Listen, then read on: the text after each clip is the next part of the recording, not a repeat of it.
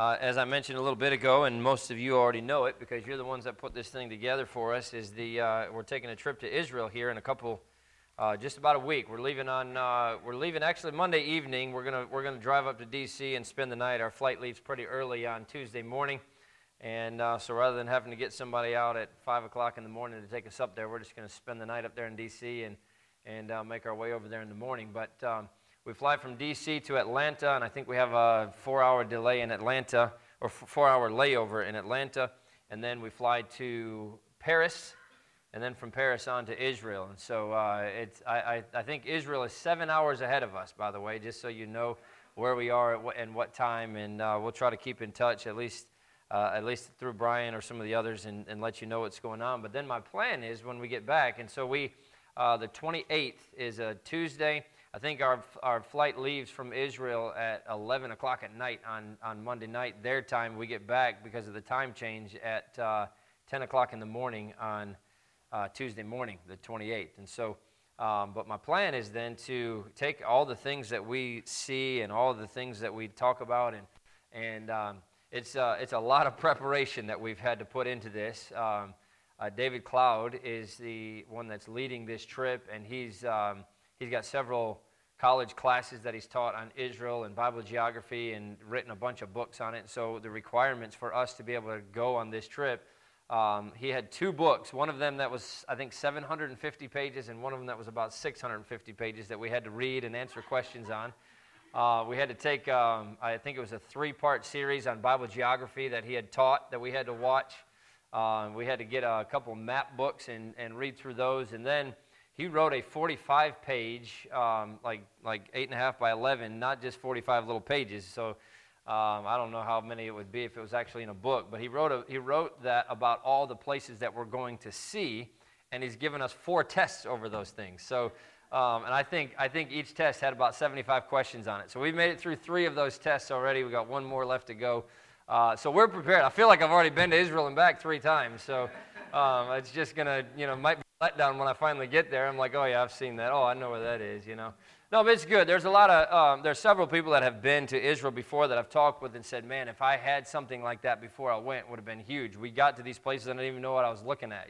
So I think it's gonna be really exciting and a really good education in addition to just being able to see those places. And so my plan is when I get back to take the next 4 Sunday nights or so and talk about each of those places and how they fit in with the Bible and how they line up with everything that we see in the Old and the New Testament. And I've already, just through the study that we've been doing, I've already seen that, and it's just amazing how much it opens the Bible up to being able, and hopefully it'll do a little bit of the same for you when it comes to actually seeing pictures and some videos of these places. And now you get a picture in your mind of exactly what it looks like when you're talking about these different places in Israel, and so hopefully that'll be a help to you as well. But one of the things that we have thought about is, sure enough, what's going to happen? We haven't had any snow all year, and probably on February the 13th we're going to have the biggest snowfall, and we're going to have our flight is delayed.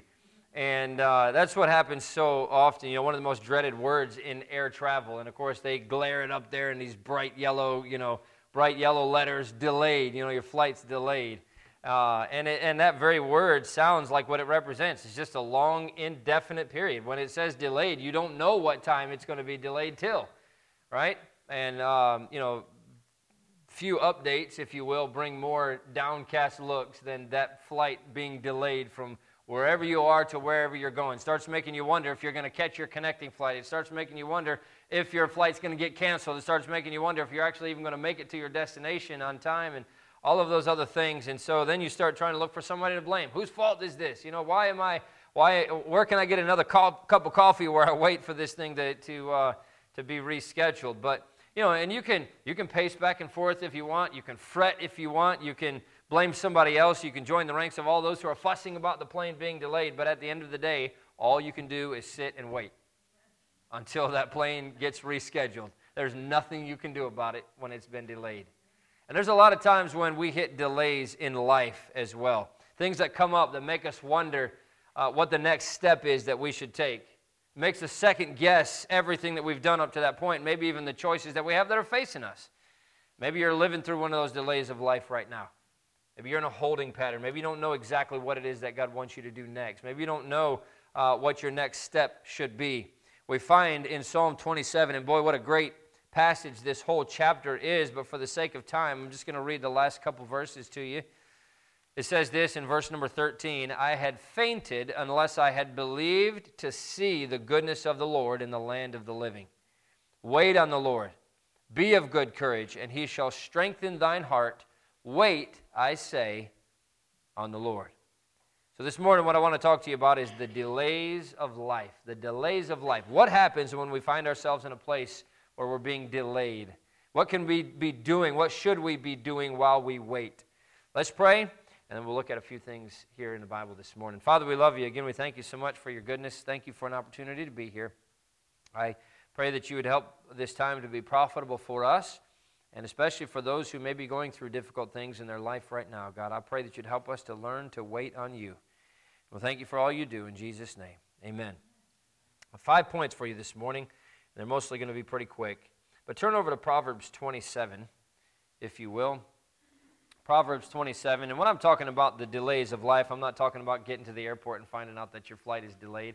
I use that as an example. But I'm talking about many times we go through life, and there are times when we feel like we've hit a brick wall. Honestly, we're kind of at that point in our church right now, right? We don't know where God is going to take us. This property has been sold. It's been sold for a while now. We've been looking for a place for a while now, and it just seems like every avenue we go down ends up being a dead end, and we have to back up and try to go down a different avenue. We don't know what God wants us to do. It's a delay in life. Now, we just sang that song, God leads his dear children along. I'm not worried about this, and I don't know if most of you are or not. I'm not worried about what God's going to do. God did not bring us this far to leave us in the wilderness. Remember, that's what the children of Israel asked God. Why did you bring us out of Egypt? Did you bring us out of Egypt so you could leave us in the wilderness? Yeah, that's why I brought you out of Egypt. Right? I brought you out of Egypt so you could wander around for a while, and then I'm just going to leave you there, and you can figure it out on your own. Of course, that's not what God's doing for the children of Israel back then, and that's not what he's doing for us now. He's leading us somewhere. He's taking us to something, whether we're wandering around in the wilderness right now or not. I don't know if that's the way you could say it, but I know that God is leading us somewhere. God has something for us. And when he shows us what it is, it's going to be an amazing thing for us. It's going to be exactly what our church needs. But I think the first thing that we need to see is this: nothing is sure. Nothing is sure. Proverbs 27 verse 1 makes that very clear. Boast not thyself of tomorrow, for thou knowest not what a day may bring forth. Right? How many times do we say, yeah, tomorrow I'm going to do this, the next week I'm going to do this, the next month I'm going to do that, next year by this time I'm going to be doing this. Now the Bible says, boast not thyself of tomorrow. You don't even know what tomorrow is going to bring, let alone next week or next month or next year or 10 years from now. Right? And I'm a planner. I like to have everything planned out. I like to know what's coming next. I like to be organized and know where everything is going to go. And I made that mistake many times in my life where I had everything planned out, and God came in and just changed everything on me, and it threw me into a tailspin, because now what? This is not the way that it was going according to my plans. Doesn't it seem like the moment we start feeling like we have everything figured out that something comes up and helps us realize we don't? Right? Many times life is like that, and our times are in God's hand. The Bible says in Psalm 31, verse 15, my times are in thy hand. Deliver me from the hand of mine enemies and from them that persecute me. See, the original time may have been what we planned, but that doesn't necessarily mean it was right. It doesn't necessarily mean that was exactly what God wanted for our life. Sometimes we think we know what's best, and what we think is best is not always what God thinks is best for our lives. Or I shouldn't say thinks, what God knows is best for our lives. The only sure thing is that God is on the throne and that he's working his plan in our lives. So I say, number one, nothing is sure, but number two, anything could have happened. Anything could have happened. It could always be worse. And we always, a lot of times we tend to see the worst in a situation. Right? We don't look for the blessings, we look for the worsings. How much worse it could, how bad this is for us, right? It could always be a whole lot worse. When it comes to things like an airplane flight, a delay could become a cancellation. An on-time departure does not guarantee safety. How many stories have you heard or maybe even been a part of where you said, boy, 1 minute earlier and I probably would have been dead? Or 1 minute later and I would have been dead. Could you imagine if I had been at this place at this time, I was just there and then this happened and people died, or anything, right? Things always could be worse. Thank God for what he gives you and for what he keeps from you. See, that thing that you may be so upset that you have to wait for, just may be God keeping you from something worse. We don't know many times exactly what God wants for us to do in our lives. Now, God does make his will plain to us. It's not an Easter egg hunt where he's hiding his will behind trees and we have to go find it and, oh, yeah, you found that part, now find the next one, right? That's not, God wants us to know what his will is for our lives. He's going to reveal his will to us, but he doesn't always reveal it to us in the way that we want it to be revealed. And sometimes he does make us wait. Sometimes he does have us in that holding pattern. And you might be upset that God's not moving in answer to one of your prayers, but it may be God protecting you from that answer. That answer that you want so desperately may not be what God wants for your life. And if God did give you what you're begging him for, it could very well end up being that was it moves you in a completely different direction than what God wanted for your life. You might be frustrated that you're not seeing movement to a new job or any other number of situations, but it could be God keeping you from stepping outside of his will. I've seen way too many things work out to be upset when God says no. I'll give you a perfect example. Maybe you were in the same boat as a young person, but when I was in college, I dated a good Christian girl for probably 10 months. And, I thought things were going great. We were both dedicated to serving God. Her dad was a pastor. Things were going well. And maybe I just missed all the signs, but it seemed to me like out of the blue, one day she broke up with me. And, I was devastated by that. And I began to pray that God would work things out so we could get back together. And the way that she broke up with me, it's through a text message. And that was back in the day when you had to be like A, B, C, D, E, F. And this thing just went on for like forever. I said, man, it must have took her 3 hours to type it. It would just been very easy for her to say, I'm dumping you, why not, But so I get this long text message, and the way that the text message came through, it kind of left it open a little bit that maybe there was a chance that when she got her life figured out, everything would come back together, And so I started praying for that. God, please let everything work out. This is the one that you have for me. This is your will for my life. Please help her to see that, right? And maybe you prayed the same kind of prayer before. And, a month later, she was dating another guy, and I was like, oh, well, there goes those plans, right? And then they broke up, and I was so happy to see that. No, I'm kidding. But long story short, obviously, I didn't understand how God could do that to me. I was heartbroken. I was trying my best to do his will, trying my best to find out who it was that he wanted me to marry. And I was a junior in college at that point. Of course, if you don't get married by the time you're out of college, you're never getting married. So I was, I wasn't desperate, but I was like, I've got to find somebody before I graduate. If I don't, then it's never going to happen, right? But that God taught me a lot of things through that whole experience. And really made me get serious as a Christian, really made me get serious as somebody who was going to go into the ministry, and really made me get serious about this idea of finding the person that God wanted me to have for the rest of my life, finding God's will in marriage. And I do believe that God has a will for every single person in marriage. And we talked about that in our teen class this morning. You marry the wrong person doesn't mean that your life is over, but it means that it's not God's best for your life. And you're making do with God's plan B instead of what the best thing was for his life. It's so important that you marry that right person.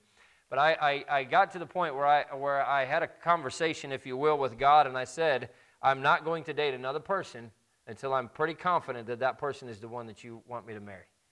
And I went all the way through the rest of my junior year and all the way through my senior year without dating anyone. And there was a couple people that I thought, you know what, she's a pretty good girl. That might be one that you want. But God always, nope, that's not it. And I never asked anybody out.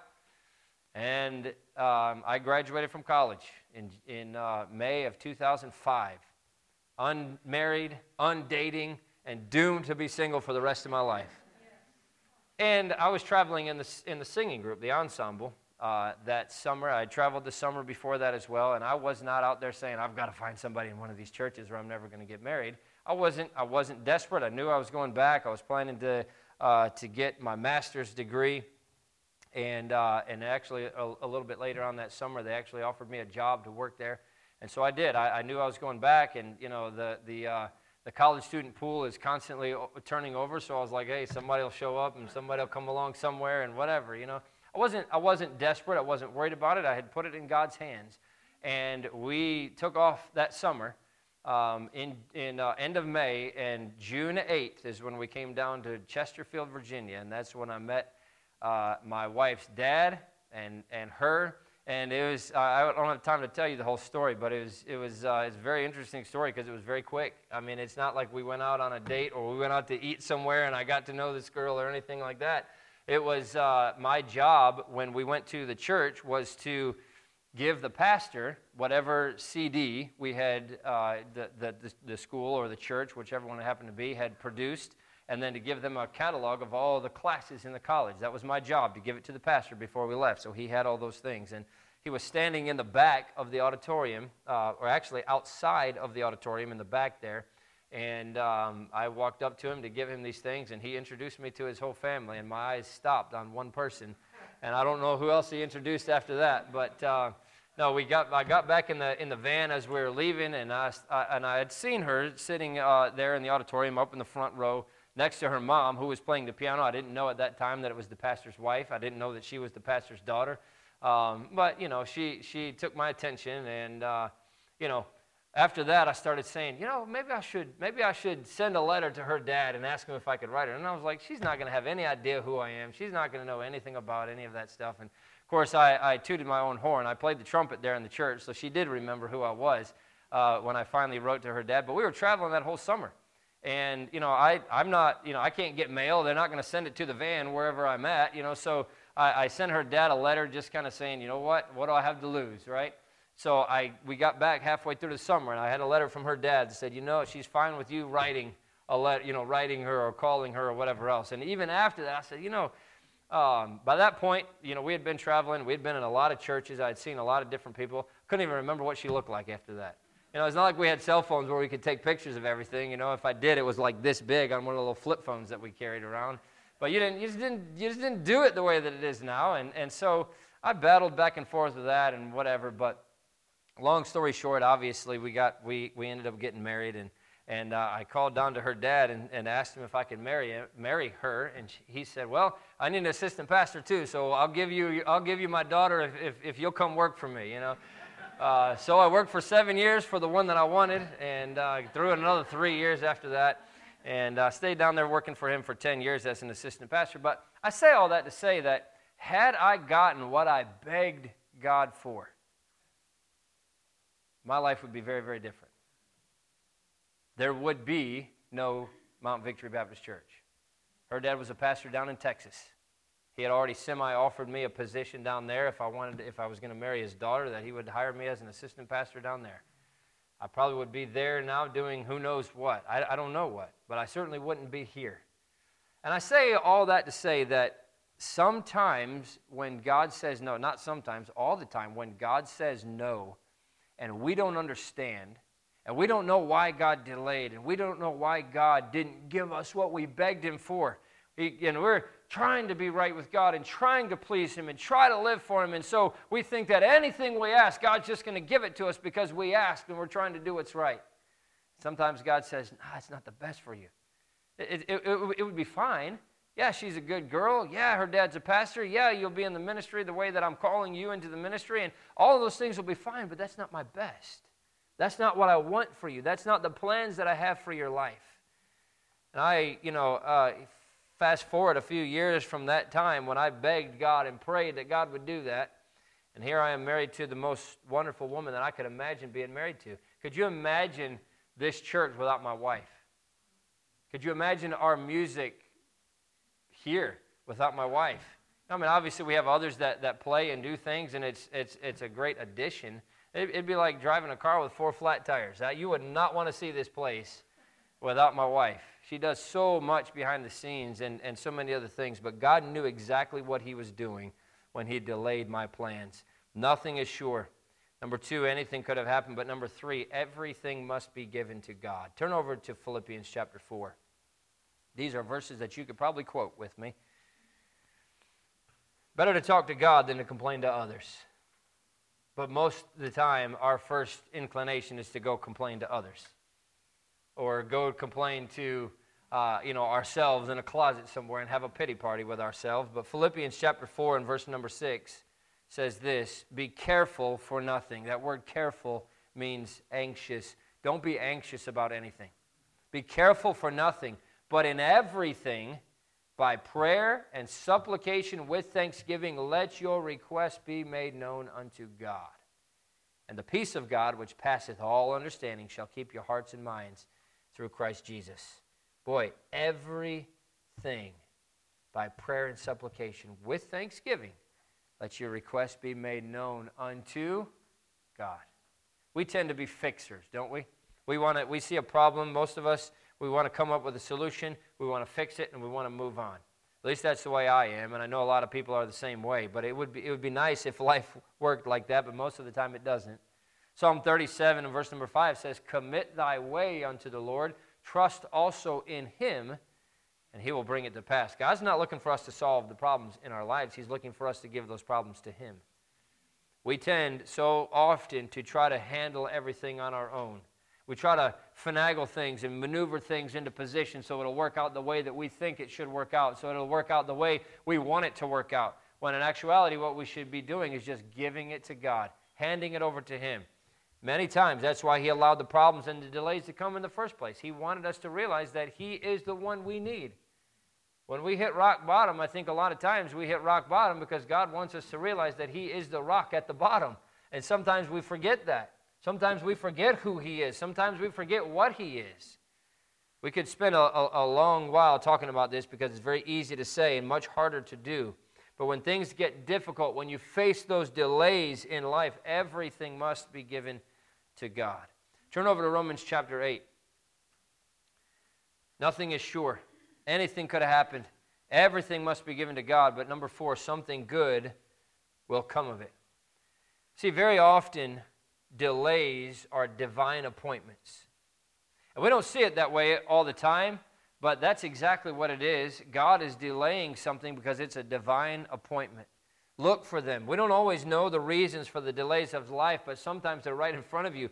Romans chapter 8 and verse 28 says, and we know that all things work together for good to them that love God, to them who are the called according to His purpose. Now, this is a verse that's written to Christians. You don't know Jesus Christ. You're not the called according to His purpose. If you've never come to know Jesus Christ as your Savior, you're not a person, even though that you might acknowledge God, you're not a person that loves God. But he says, we know that all things work together for good to them that love God, to them who are the called according to His purpose. Instead of seeing it as a hindrance, see it as an opportunity. We preach 2 things to our children over and over, and that is this. Life is not fair, and attitude is everything. Life is never going to be fair.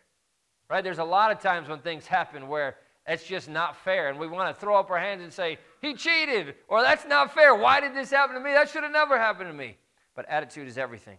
A lot of times you change your attitude toward a situation. A lot of times you change your attitude toward what's happening. It would change your outlook. Look for the silver lining and why God is allowing something. Know that He'll always work things for your good and for His glory. And if you see it that way, then nothing is a delay. Nothing is a disappointment. You see it as God is doing this for my good and for His glory, then nothing that happens in our lives is something that is a hindrance or a disappointment. Not always easy to see it that way, but if we would change our attitude, we would change our mindset, we change our outlook and see it as God did this for me. God did this for my good so that He could be glorified through it. Then it would change the way we see everything. And one last thing is this. Turn over to Psalm 40. Nothing is sure. We said anything could have happened. Everything must be given to God. Something good will come of it. But lastly, one thing should be done, and that is this. Wait on the Lord. Wait on the Lord. We as humans, for the most part, don't like to wait.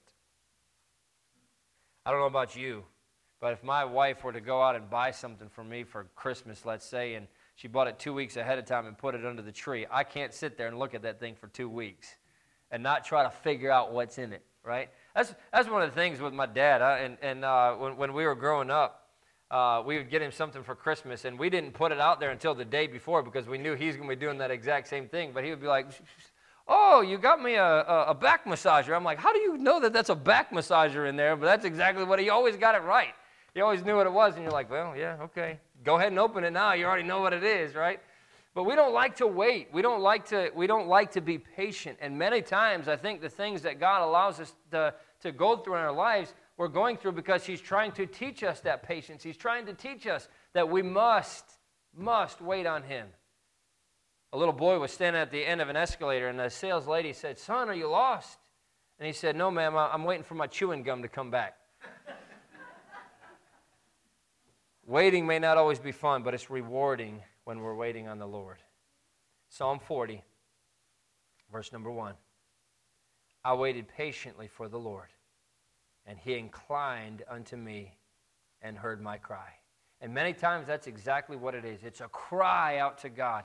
Just my heart hurts, and God, I don't know what way to turn. I don't know what to do. I don't know which direction you want me to head in. I'll head in that direction when I know what it is, but I don't even know which direction to turn. And God is saying, wait patiently for the Lord. He'll incline to us. He'll hear our cry. Why am I in this situation? What are you trying to accomplish? What are you trying to do in my life? Why am I not hearing from you? Psalm 27, verse 13 and 14, our text verse. Hopefully we'll come a little bit more into focus after talking about this morning. But he says in verse number 13, I had fainted unless I had believed to see the goodness of the Lord in the land of the living. Wait on the Lord. Be of good courage, and He shall strengthen thine heart. Wait, I say, on the Lord. Do you think He's trying to get that point across? That's a short little verse, and twice He said it, but the entire verse is focusing right around that thought. Wait on the Lord. Wait on the Lord. Don't give up hope. Keep waiting on Him. Keep walking forward for Him. Keep serving Him. Keep living for Him. God will show you what to do as you look to Him. Now, waiting doesn't always mean inaction either. It just means not acting until you know what God wants you to do, until you know what step the Lord wants you to take. G. Campbell Morgan, a well-known preacher in the past, said this: waiting for God is not laziness. Waiting for God is not going to sleep. Waiting for God is not the abandonment of effort. Waiting for God means, first, activity under command. Second, readiness for any new command that may come. Third, the ability to do nothing until the command is given. Waiting is not easy. It's not usually fun. It takes us out of our comfort zone, but it gets us to where God wants us to be. Isaiah 40, verse 31 is a passage that we have read many times. You could quote it probably, and we sing it as a chorus. They that wait upon the Lord shall renew their strength. They shall mount up with wings as eagles. They shall run and not be weary. They shall walk and not faint. And the end of that chorus says, teach me, Lord, to wait. Right? Why is that? Because we get so wrapped up in motion. We get so wrapped up, especially in the day and age that we live in, where we've got to constantly be moving. We've got to constantly be doing something. Right? We are so busy in this day and age that we don't even know what it means to just stop and wait. But you look at that verse, and where do we get to the point where we can run and not be weary, where we can walk and not faint? It's when we're doing effort, when we're putting all the effort into it that we can put into it, where we're busy, where we're in motion? No. He says when you wait on the Lord. Wait on the Lord, you'll renew your strength so you can run and not be weary, so you can walk and not faint. Michael Jordan is, I was going to say probably the best basketball player that ever lived, but he is the best basketball player that ever lived. Michael Jordan, LeBron, and all these other debates and whatever else. To me, there's no debate. Michael Jordan is the best basketball player that ever played the game of basketball. But he gave a very insightful look into the incredible success that he enjoyed. And he said this: I've missed more than 9,000 shots in my career. I've lost almost 300 games. 26 times I've been trusted to take the game-winning shot and missed. I failed over and over again in my life, and that's why I succeed. We want to be successful, and often we think that we have to go out and make it happen. But God is just looking to get us to a point where we're waiting on Him, where we're trusting in Him, where we're resting in Him. So the next time you find yourself delayed, pause. Thank God for that delay, because it gives us an opportunity to refocus where our focus needs to be, and that's on Him. pause and consider the one who's always on time. He's got everything under control. Someone said this a long time ago, God may be slow, but he's always on time. He may not answer in the way and in the time that you think that he should. He may be slow, but God's always on time. Wait on him. Hey, nothing is sure. Anything could have happened. Everything must be given to God. Something good will come of it. And one thing that we should be doing is just simply waiting on the Lord. You might be in that holding pattern right now. You might be in one of those delays of life where you're not 100% sure which direction God wants you to go. You might be in one of those periods where you're trying to make something happen in your life because we just got to go. And that's one of the things that scares me the most about our church situation. I don't want to make something happen and step out of God's will for our church. Pray about that. But that's the same thing that happens in our lives. So many times we feel like, well, if I'm just waiting, I'm wasting time. If I'm just waiting, I should be doing something, and so we try to make something happen when what God wants for us is just simply to wait on him. The delays of life, those delays of life oftentimes are divine appointments. Look for them. It's a great opportunity to just rest in him, trust in him, put everything that we have in him, and wait patiently for the Lord. I had fainted unless I had believed to see the goodness of the Lord in the land of the living.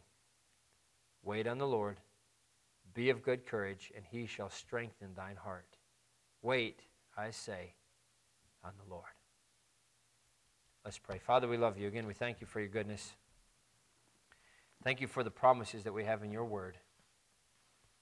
God, I'm not 100% sure of what every person in this room is going through this morning, but you do. I don't know where everybody is being delayed. I don't know where everybody is going through difficult times where they may not be getting an answer from God.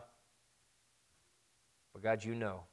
And I pray that you'd help us to wait on you, to trust in you, to wait for your timing, and to see it as a divine appointment. Pray that you help us to change our mindset, change our attitude, change our outlook on life to be more in line with just exactly what it is that you want for our lives. Well, thank you for all you do in Jesus' name. Amen. If you